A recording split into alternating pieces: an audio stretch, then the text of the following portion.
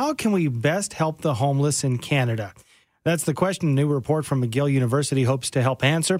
Dr. Anne Anderman is an associate professor in the Department of Family Medicine and director of community-oriented primary care at McGill, and joins us now with more on the findings. Good morning, Anne. Good morning. So I'm wondering, the report says a collaborative approach is needed to support the homeless. What do you mean by that?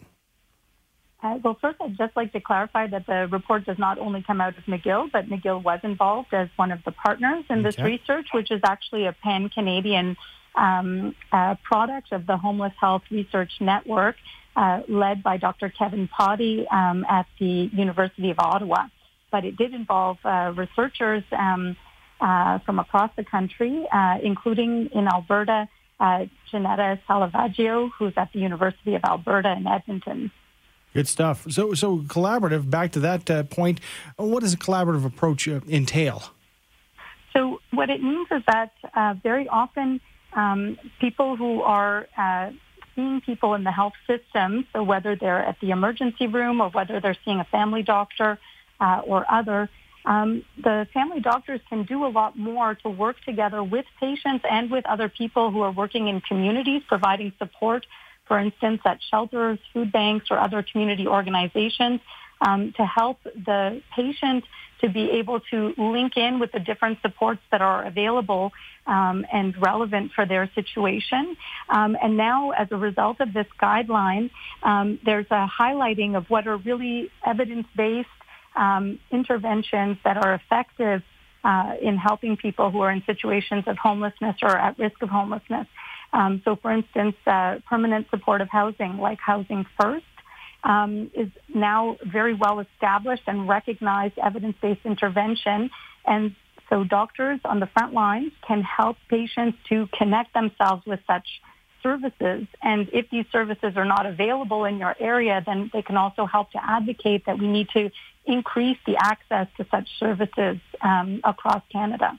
So how do you get people to access services like this when they are living on the street? Is that part of the battle here, is to find them a place to go to be able to get help if needed?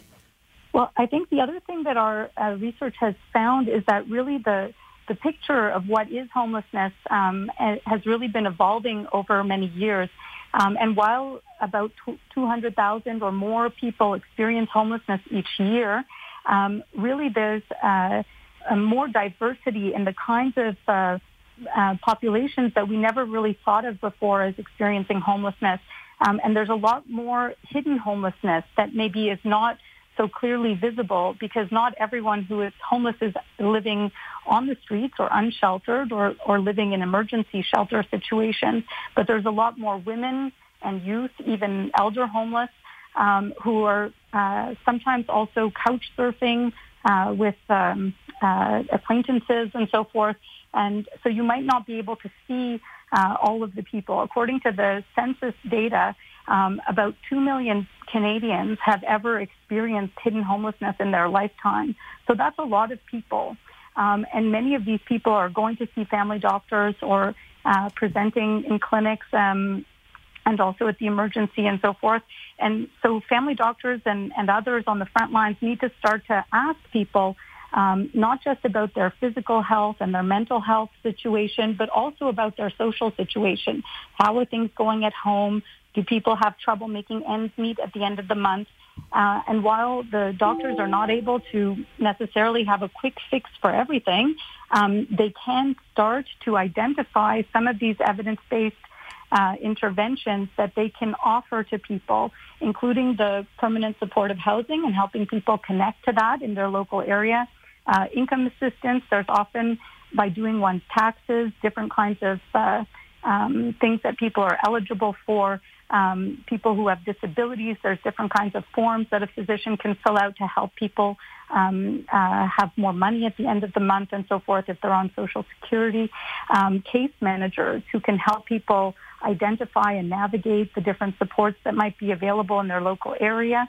And people who are suffering from all this stress that is often entailed, they might turn to maladaptive coping strategies like using substances. And so there's also good evidence that people who are chronic opioid users should be offered opioid agonist therapy. and other harm reduction approaches so that they can find more proactive and healthier ways of coping with the stresses involved. Dr. Anderman, the case management piece is something I'd like to go back to, because when it comes to substance abuse and mental health, I guess that individual approach and attention is so important for the homeless.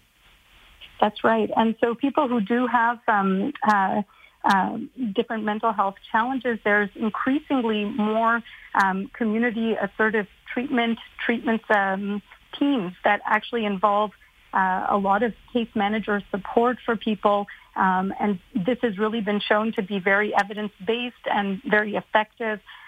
So it helps keep people in the community and helps support them before there's a crisis. And so it prevents further hospitalizations and so forth by really helping people where they're at in the community and helping navigate and connect them to supports. We have started an outreach clinic at a local food bank in Côte-des-Neiges in Montreal.